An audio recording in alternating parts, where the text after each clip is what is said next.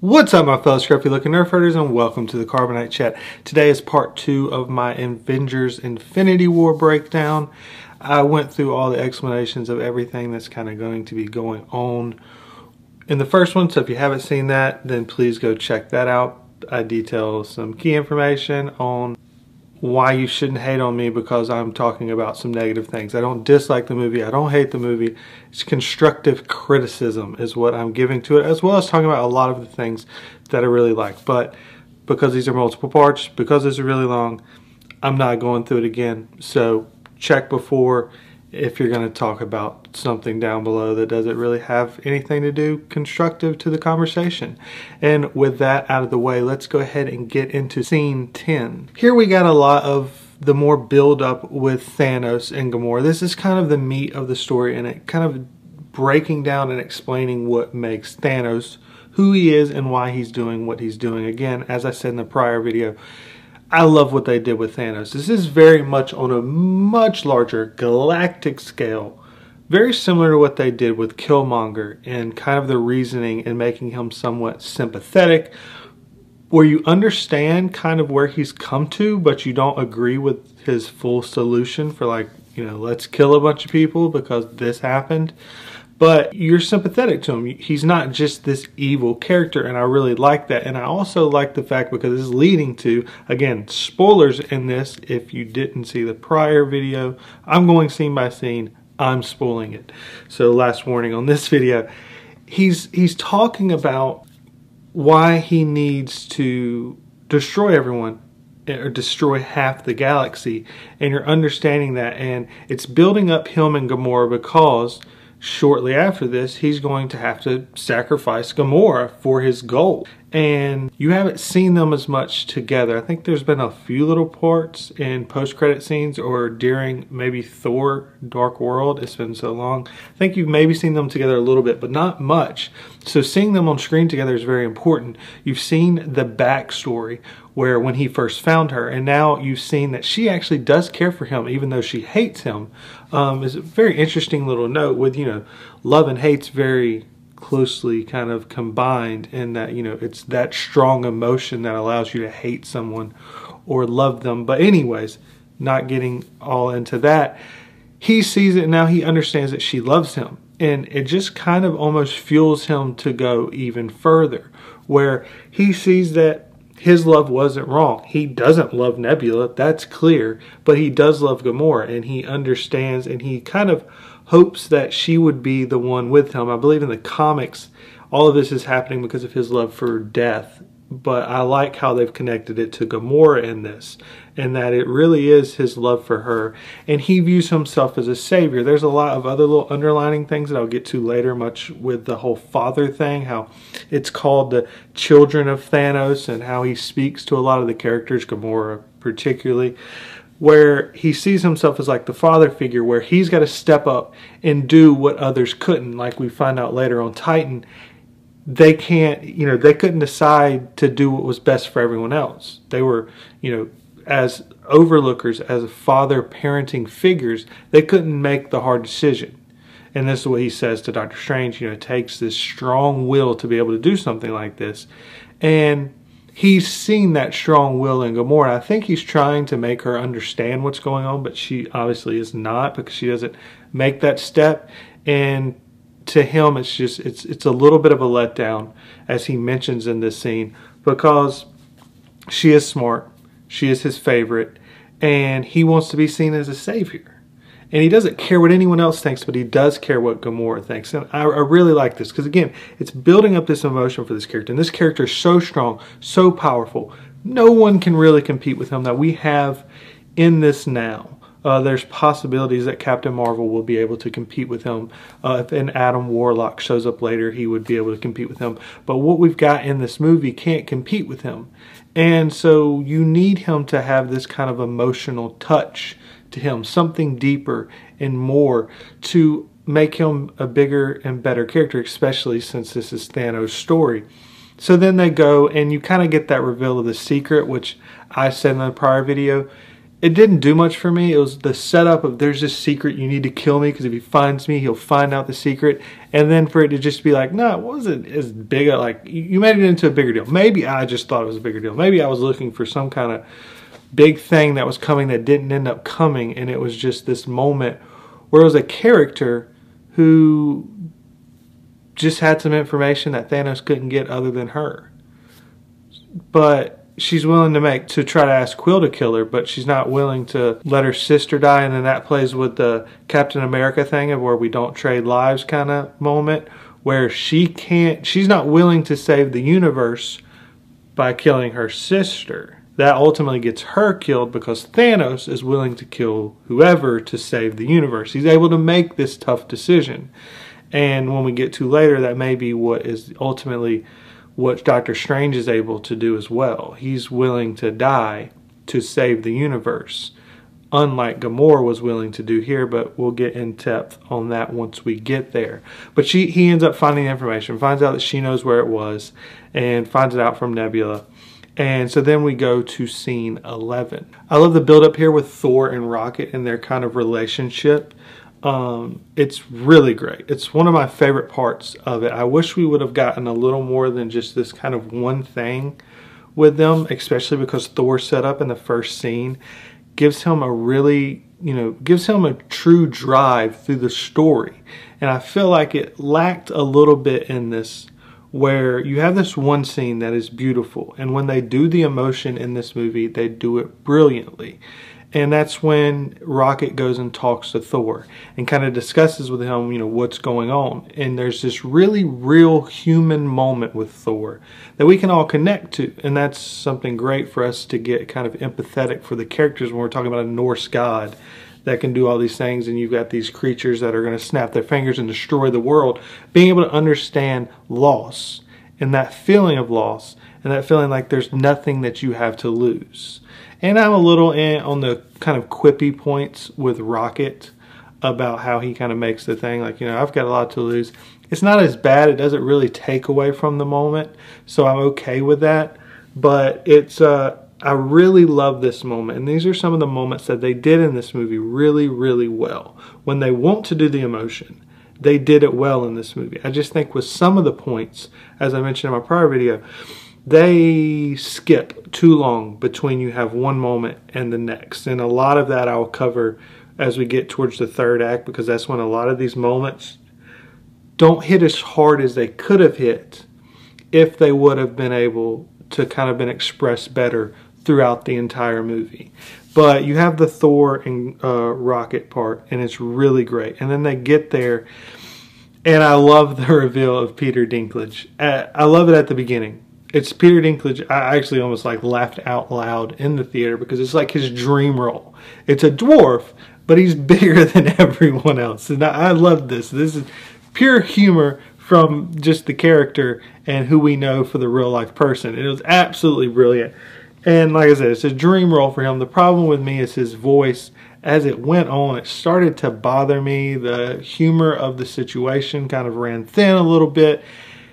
And it seemed like that one little spot, they broke it into like 3 to 4 different scenes, and it just didn't quite do as much for me, as it kind of, like I said, runs thin a little bit, particularly with the Peter Dinklage character. I love the Thor stuff.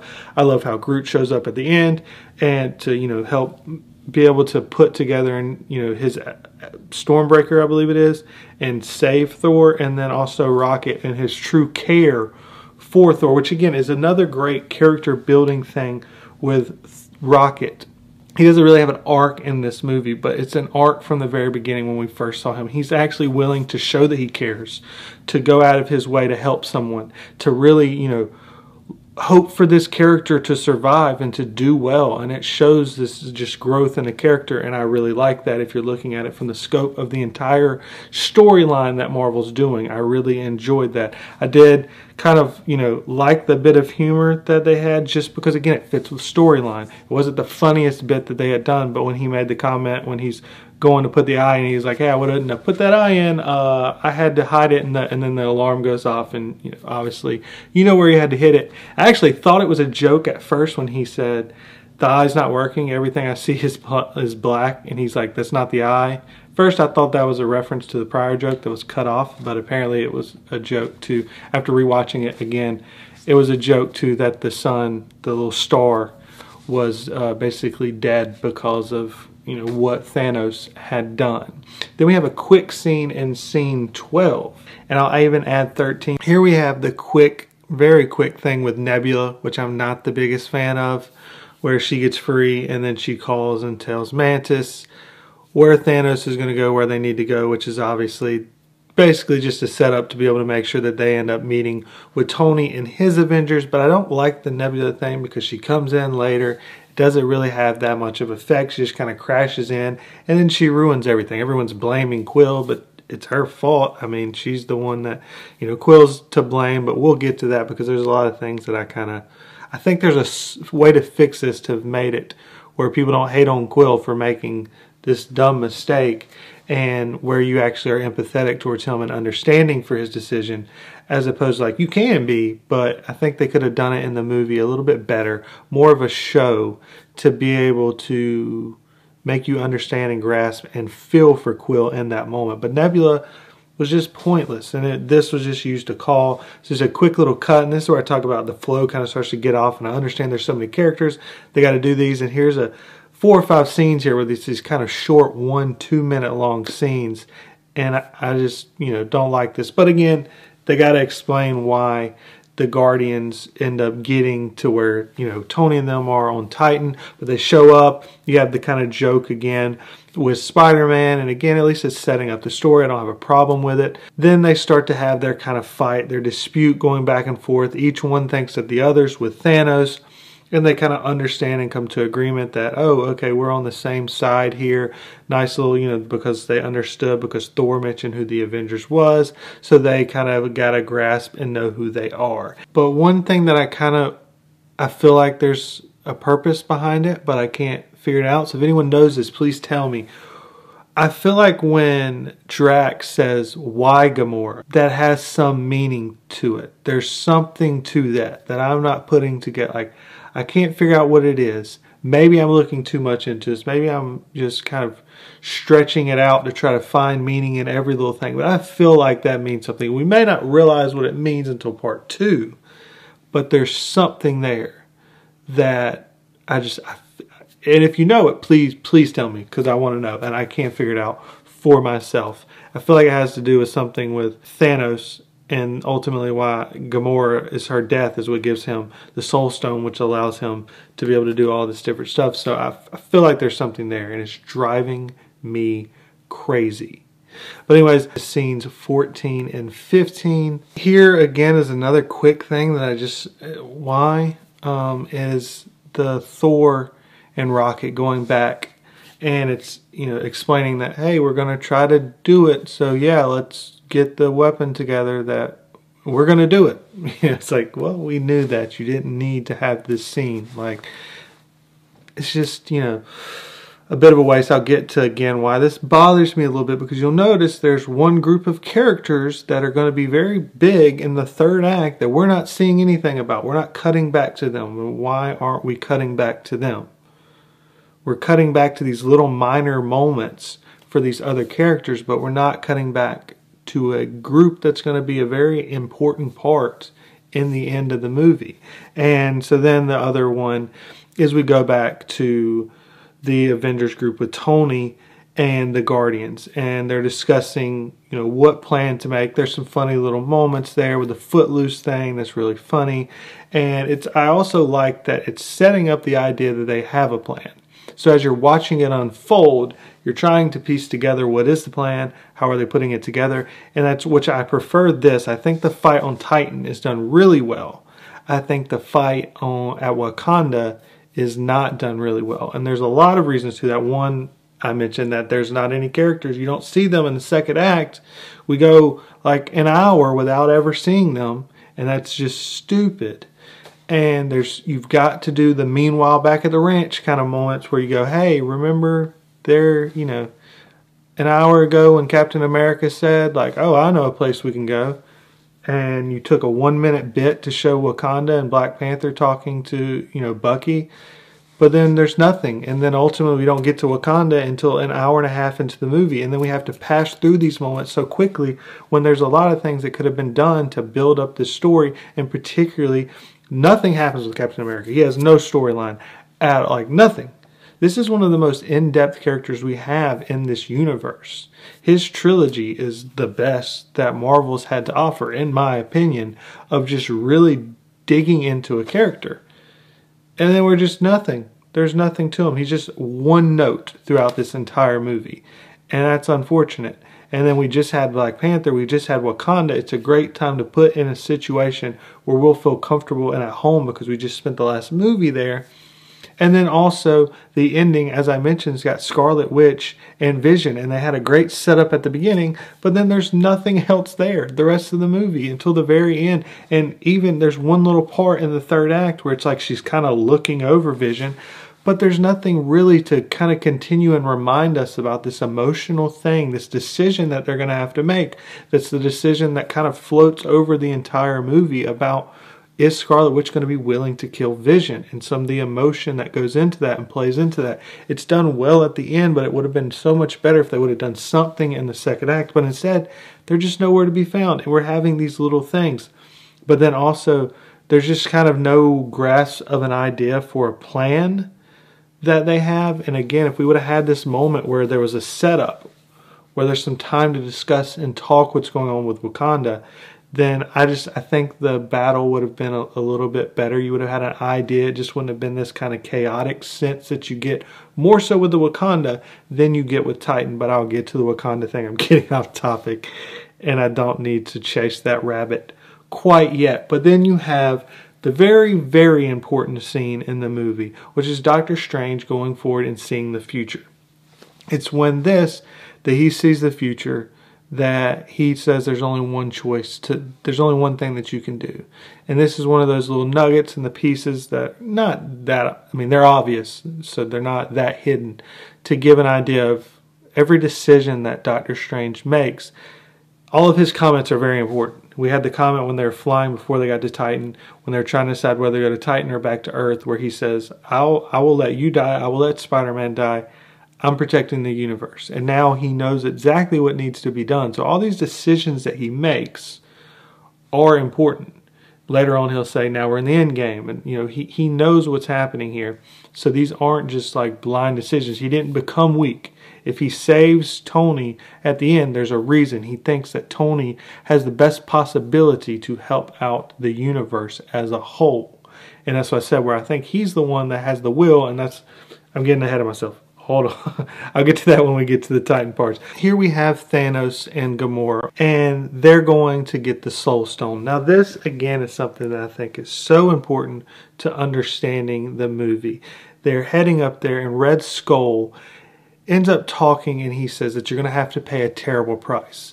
And Thanos says, I'm ready to pay whatever. And he says, that's what we all think, but we're all wrong. And I think this is going to be something that really affects part 2. So again, like I said, what's the why Gamora thing? I think that there's a lot. I think this movie's smarter than a lot of people are playing it. A lot of people are like, oh, it's just an event film. It's just a dumb popcorn blockbuster. And to some extent it is. But I think it's a bit smarter than some people are giving it credit for. I think there's a lot of little things in here. And I don't think that they built all this stuff up and they just kind of threw out a dumb film. Like, I think there's a lot in here. And I think this is one of them. Because at the end, after everything happens, the first thing he does is he goes into this spot, which is kind of confusing, where he sees the young Gamora again. And she's like, what did it cost you? He's like, it cost me everything. I think that's very telling that his first thing, when he does the snap, that he goes and he sees Gamora as a child. He says to Scarlet Witch at the end, he's like, you have no idea what I've given up today. You could never understand it. And this is really digging in deeper. I think people underestimate his true love for Gamora and what has gone on in this and the loss that he's going to give up. And I don't even think he fully understands it. But you see how much he's all for, no matter what, I'm going to do whatever it takes to save this galaxy. Yet he mentions in the comment to her when he realizes, he turns around and he's crying, he's given up on his dream once. We've seen all this stuff where this entire time he will do anything and everything to achieve his goal. But he loves her so much that one time, at one point we didn't get to see, but it's a nice little note that's so quick, so many people pass over it, that he's given up on this before because of her, but he won't do it again. That shows how much he loves her, because the only thing we've ever seen this character ever focus on or think about is doing this to be able to save the galaxy in his mind. Yet he gave it all up, his whole dream, his desire, his calling in life, for her. This is how much he loves her. So it's very meaningful that he tosses her off. And then it's also meaningful that after he snaps, the first thing he sees is her. And I think in the second movie, that's going to be something that affects it. A lot of people talk about in the comics that one of the biggest things with Thanos is that he ends up kind of hurting himself. That he loses to the Avengers because he ends up screwing himself over. And I think that that's kind of going to be what's going to happen here. Is that I think that ultimately his pain and hurt for the loss of Gamora is going to cause him to weaken himself and do something that ends up causing him to lose. And I think this line by Red Skull that gets passed off so quickly that you're going to end up, everyone thinks it and everyone ends up being wrong. And I think this whole scene and everything is incredibly important. I also think this is the end of Act 2. Now we head to Wakanda. This is where I think one of the largest failures of the movie is. I've been mentioning that they haven't done the meanwhile back at the ranch. I talked about that. Most likely this is kind of where, we just ended Act 2. We're getting into Act 3. This is where the climax of everything is. The big battles that are happening. And we're in Wakanda. We haven't seen Wakanda, but for 1 minute of the entire film. We're at an hour and a half into the movie right now. We're going to have about a 45-minute Act 3. And, again, I said I'd break down the structures at another point because the structures are very interesting, and I think that ultimately it fits to many different ones, and you can kind of put, 5-act and different structures on this film, and then if you consider that it's part 1 of 2 and the 2 films are going to be very distinctly combined and really one large movie, and so what's the act structure over the 2 movies combined, and get into all that. So it's a rough estimation of the end of Act 2 heading into Act 3. This is going to be one of 2 big battles happening at the end of the movie. And we've had 1 minute of Wakanda, and yet Wakanda is going to be one of the big battles. And 2 scenes from now, one of the characters is going to mention this is going to be the end of Wakanda. And that works if it's a Netflix binge and you're watching them all in order, and you watch Black Panther last and you're like, oh man, we just spent this entire time at Wakanda and they struggled through everything, and the whole point was trying to protect Wakanda from the outside world, and now they just decided to reveal themselves to the world, and now it's going to be the end of Wakanda. And it's like, wow, that kind of, it's a big emotional kind of moment. But for this movie specifically, we've spent 0 time in Wakanda. None. Say you haven't watched Black Panther, or say you only watched it at the opening night, which is kind of what's true for me. I may have watched it one other time. I can't remember. I think it was only opening night. It's like, yeah, I get it. But you have that, and then even if you ignore the Wakanda part with the Captain America, his group of Avengers, we've only had them 11 minutes out of the hour and a half so far. 11 minutes. And we didn't see them for basically all of the second act. It was just hopping back and forth between Thanos, Thor, the Guardians, and Tony's Avengers. Yet the vast chunk of the third act battle is going to be between them, and then my complaints from before, the other villains that don't have much speaking roles, we haven't had much time with, they haven't had any success so far. So it kind of loses some of the emotion. And then you add in that the very end is Thanos kind of destroying through them. And it's even when Thanos shows up, he's got all of the stones, except for the time. And he just kind of tosses them away so quickly. And I understand they had to do that for the time. But then you get to the point at the very end where it's Scarlet Witch and Vision.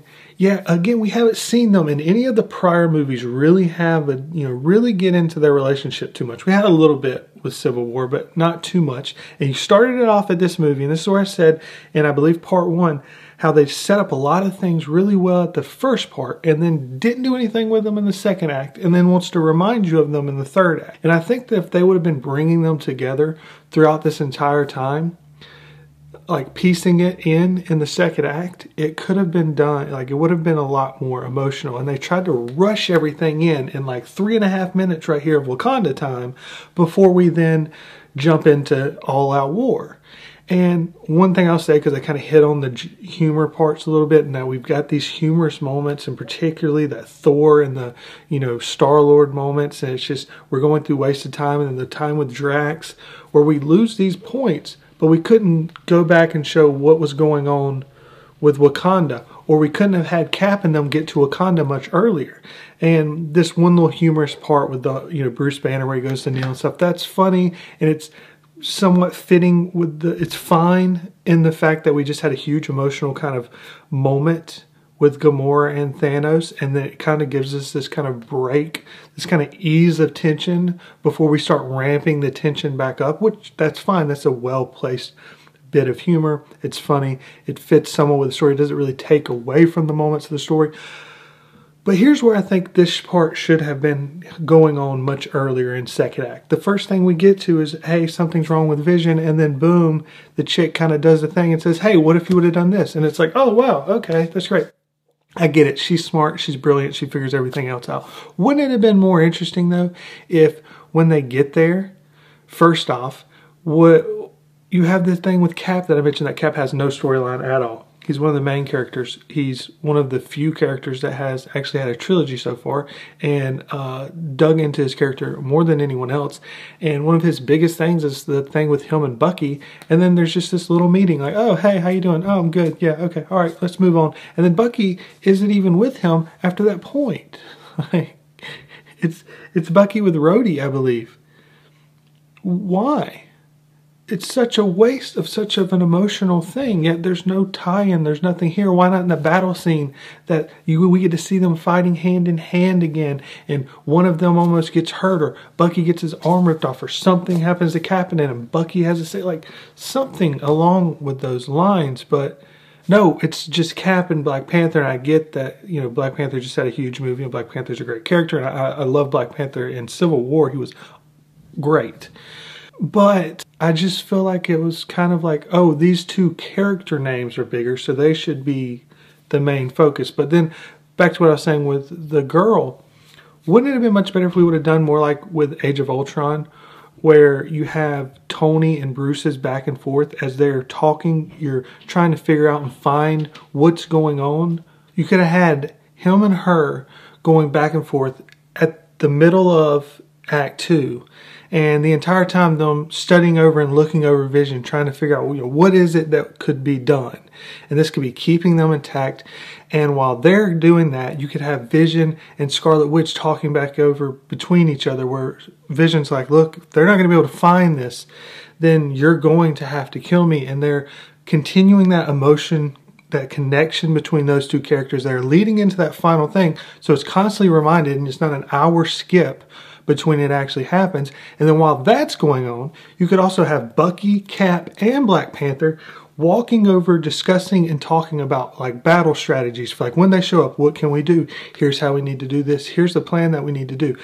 And so you're giving them some time together. And so Act 2 could have not, instead of just being skipping back between the Tony Avenger group, the Guardians, and Thanos, it could have been that, and then you could have added in the Captain America in this part, and it could slowly be eased in between each part. I don't see why you couldn't have put in, 10 minutes of them in this, during this second act. Drag out the suspension of what's going on, and it'd be, 10 minutes or so of this time to build all these characters up, establish them in Wakanda, build them up, set up their kind of battle plan that they're putting together. You can let it so that you have this battle plan idea and then you see it falling apart, which adds kind of almost an Act 1, 2, and 3 structure to the battle itself, which is what very smart battles do in very good movies. And then you also are building up the whole thing with Vision and Scarlet Witch. But instead, it's just like, because they wasted and they didn't do anything to them in Act 2, the second they get there, they have to solve it. Okay, that's it. She knows how to do it. Boom. Let's move on. Okay? If you took out everything else and you just watched the movie as a whole with just the Captain America Avengers group, Vision, and then the Wakanda scenes, and you put that in one movie, it doesn't work. It would be awful. Because there's nothing to anything that's going on. The emotion, there's not anything there. You trick yourself into believing there is, because there's emotion in the other stories. Think about the build-up between Doctor Strange's relationship with Tony Stark and Tony Stark with Spider-Man. And then what's going on with the Guardians and Thanos. And then what ends up happening with the Guardians and Tony Stark and them joining together. And then them taking some time to build up their plans. And then what's going on with just Thor and Rocket. You could have had 3 stories that you're hopping back between. Where you're going between the Tony Stark and the Avengers, his Avengers, and the Guardians of the Galaxy. And you could have had Thanos' story, as well as what's going on with the Wakanda group. And then inlaid between those is short clips of Thor. It's hard to give Thor too much time, and he doesn't need that much time. He didn't have that much time in the movie as a whole. Most of his shots are quite short. So in between each one of those, or not each one, but like every other one, throw in 1 to 2 minutes of, hey, here's what's going on with Thor. Kind of like what you see happen in the next scene. But instead, they just like, let's just push that off. And I think that was a waste. And I think it kind of hurts the film a little bit. Again, I like the film. I think the film was really, really good. But I'm trying to point out, give some, criticism here that could be, taken to improve upon it. Improve upon an already very good movie. But I think this is one of the big issues that they had. They were an hour and a half into the film. We've only spent 1 minute in Wakanda. Yet that's where the final battle is going to happen. And then they have comments like, oh, here goes Wakanda. Wakanda's going to, die now. And then you have the comments like, we're supposed to care and be so emotionally attached to Vision and Scarlet Witch, yet we've had small amounts of them together. That's why, to me, Tony and Spider-Man, Peter Parker's, disappearing act there, that was, to me, the most emotional moment, other than the Thanos and Gamora stuff. And the reason is because we spent the most time with them. They took the time to develop that situation. And I think Scarlet Witch and Vision needed that time. But I also think you could have spent more time to develop a plan, to develop some camaraderie between Captain America, Black Panther, and Bucky all together as one. And you also could have taken the time to add some suspense and build up the time to where, yeah, we're being told that they don't have enough time to fix Vision. And she says that it could take a long time and need as much time as needed. So you could have started that in the second act. And you could have had this period of time where Bruce Banner and her are going and creating this back and forth. Yeah, she's really smart and fine. She can be the smartest person. But Bruce Banner's really smart too. It's interesting because we like these characters to see them have this back and forth, discussing ideas, throwing around. Bruce can be in awe of some of the, technological things that they have there. And starting to figure things out. And then he can start to, figure out, well, what about if we use this and that? And then she, understands like, oh, okay, yeah, I like that idea. I've not considered that. And then, oh, okay, well, here it is. What if we did this? And it's like, he's just like, whoa, wait, what? And you've never considered that before? Like, no, I haven't. It's like, boom, okay, she solved it. But you do it over a couple minutes. And it builds suspense as you're popping through these suspenseful moments. What's going to happen? Are they going to be able to solve something with Vision is going on in Act 2? As how's Captain America and them going to be able to figure out a plan? While we've got Scarlet Witch and Vision trying to figure out what are we going to do here? They're having to deal with their emotional relationship. Much like Thanos and Gamora have to deal with it. Gamora doesn't have the love for Thanos that Thanos has, but in Thanos' mind, it's this struggle of, what he's doing with someone he loves, much like Scarlet Witch is struggling with the scenario of possibly losing someone that she loves. And then as Tony's Avengers with the Guardians are trying to put together a plan, that's what could be going on with Captain America and Black Panther. And then on the same note, while Thor's trying to figure out how to be able to get this weapon to be able to defeat Thanos, Bruce Banner and the girl are trying to figure out the plan for how they can be able to get the Time Stone away from Vision to be able to save Vision. And in the same instance, Gamora is dealing with the struggle of what's she going to be able to do when she's with Thanos and she would rather just be dead than this happen, while Vision's in the same scenario. So see, you can combine these themes that kind of fit and kind of work together, and so they can bounce from one to the other so that emotionally you're following this same line and you're following the suspense of one scene for like 2 to 3 minutes, but that similar suspense is connected to the other character's suspense and struggle that they're going through, so that you're always in the same kind of emotional tone, even though you're hopping from one to the other. And this is where I think that they've failed a little bit on how it got built up and how it worked out and how it fit with jumping from scene to scene. And I understand, again, these people are smarter than me. They created and made this huge, humongous film with so many characters that most people would never consider as even possible. And all I'm doing is looking at what they did and making slight adjustments. That's all I'm doing. And I just think that, with everything going on, that these little things could have just improved it to make the flow in the movie feel so much better and not as disjointed, and make the emotion and the suspense feel like it's continually going on throughout. Think about Dunkirk. If you've seen that and what Christopher Nolan is so brilliant at, and Christopher Nolan spent his entire time working on films and movies where the story structure is always a meanwhile back at the ranch. And if you don't know what Meanwhile Back at the Ranch is, a Star Wars channel, think about Empire Strikes Back, where you have the middle act and you have Han and Leia, and you build up what's going on with them, and then once it kind of hits its peak, it's meanwhile back at the ranch, here's what's going on with Luke. And then we see some training with Luke, and once it kind of gets to its little moment, meanwhile back at the ranch, here's what's happening with Han and Leia. And it does that flip-flop back and forth to where it builds one little thing, and then it connects the thoughts back and forth. Dunkirk does this so brilliantly, where you feel like you're in this suspense the entire time. And it's because he places the storylines to connect so that each moment is a little more suspenseful than the next. Even though if you look at it chronologically, this happened here, and then this happened here, and then this happened here, and then this happened here. And if you just told it normally, it would be kind of like, oh man, that was suspenseful. All right, relax. Oh, that was suspenseful. But he puts it in where, oh, here's a little slightly suspenseful. Oh, and then this happens here, and then, oh no, this ship's about to crash here, and oh look, the plane just crashed here, and oh, we just found out that he's going to die here, and it just can, and it's because he structures them and puts them into a position so that it constantly rises throughout, and you are never taken out of that suspenseful feel, even though you're hopping from air to boat to ground.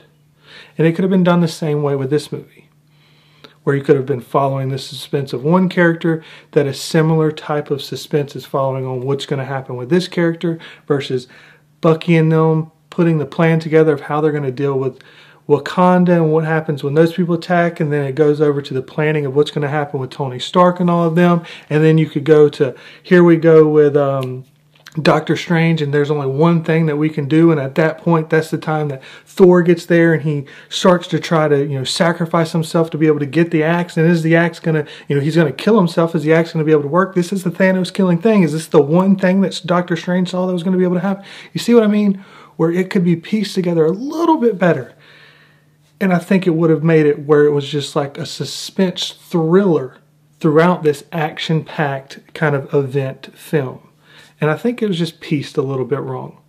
But anyways, I hope I explained that well enough. I know it's kind of hard. I really want to. I would never be able to post it online because I would get it taken down. But I definitely want to buy the DVD when it comes out, break it down, and kind of try to re-edit it myself and see if I can't piece them together in such a way that it strings it along, kind of like I'm mentioning. I wish I could post that on YouTube.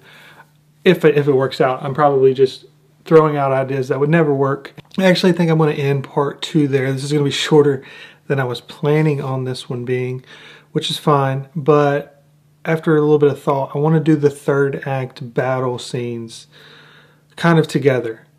They actually, for a good bit, do a little bit more of what I said should have happened in the second act in that.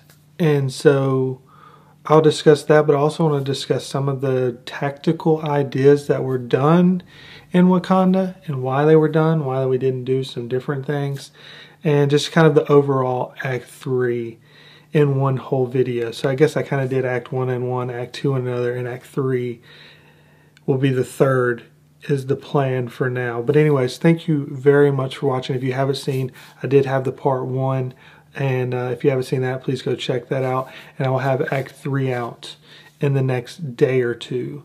That'll kind of cover the whole battle scenes. And then from that point on, I may do some smaller breakdowns, kind of like I did with The Last Jedi, if that's something of interest.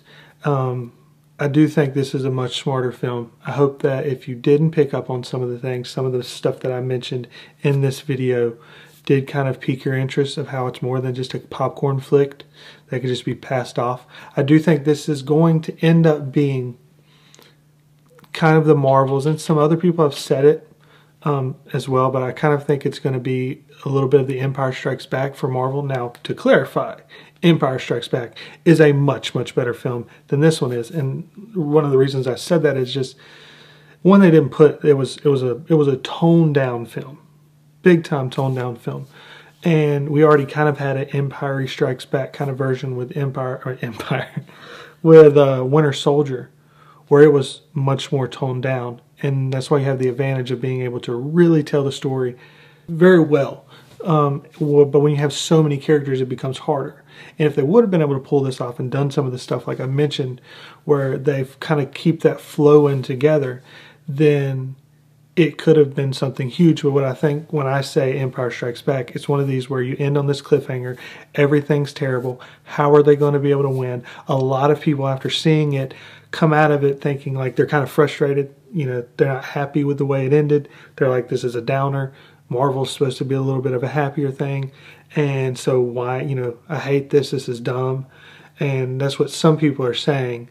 And the difference, you know, I think that's the Empire Strikes Back thing, where when they see the next part, they're going to be like, oh, okay, wow. And as time goes on, I think this movie, as long as part 2's done well, which I think it will be done well, as long as part 2's done well, I think this movie will only age well as far as how people view it. Because I think most people are just talking about it as a popcorn film. And I think it's smarter than that. So I think it will age a little bit better. Now, there are issues like I've brought up, but I think ultimately more things will develop and we'll see more things happening, just like after we watch part 2 and we can kind of really understand all these little things, what exactly they meant, what exactly were they telling, what were they setting up, what were they doing in these moments. I think there's a lot of that in this movie, and I'm trying to pick out some of it.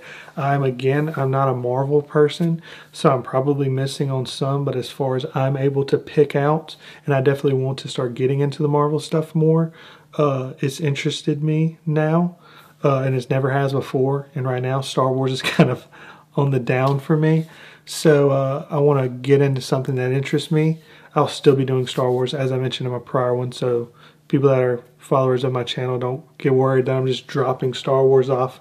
Maybe you might be happy I'm dropping Star Wars off some, because a lot of people are boycotting it. But anyways, I think it will be. I don't think it'll be as good as Empire. Empire is one of the best movies ever made, in my opinion. I mean, it's, you know, up there on one of the best technically made, well-structured movies ever. And I think that's where this movie falls short just a little bit, is the structure of some of the things. But anyways, I've mentioned about that enough, and this video is going to be semi-long already anyways. And so I want to go ahead and close that off. And again, I will finish up probably tomorrow, possibly Saturday, I think it is, at the latest, Act 3 and the whole battle scenes and everything that goes into it. And if there's anything that you want to talk about, down below, look forward to talking to you about that down below. If there's any questions you have, ideas for videos, or things that you would like for me to discuss or look into, please comment them down below. And if not, thank you very much for watching. And never forget, you Nerf herders, I love you.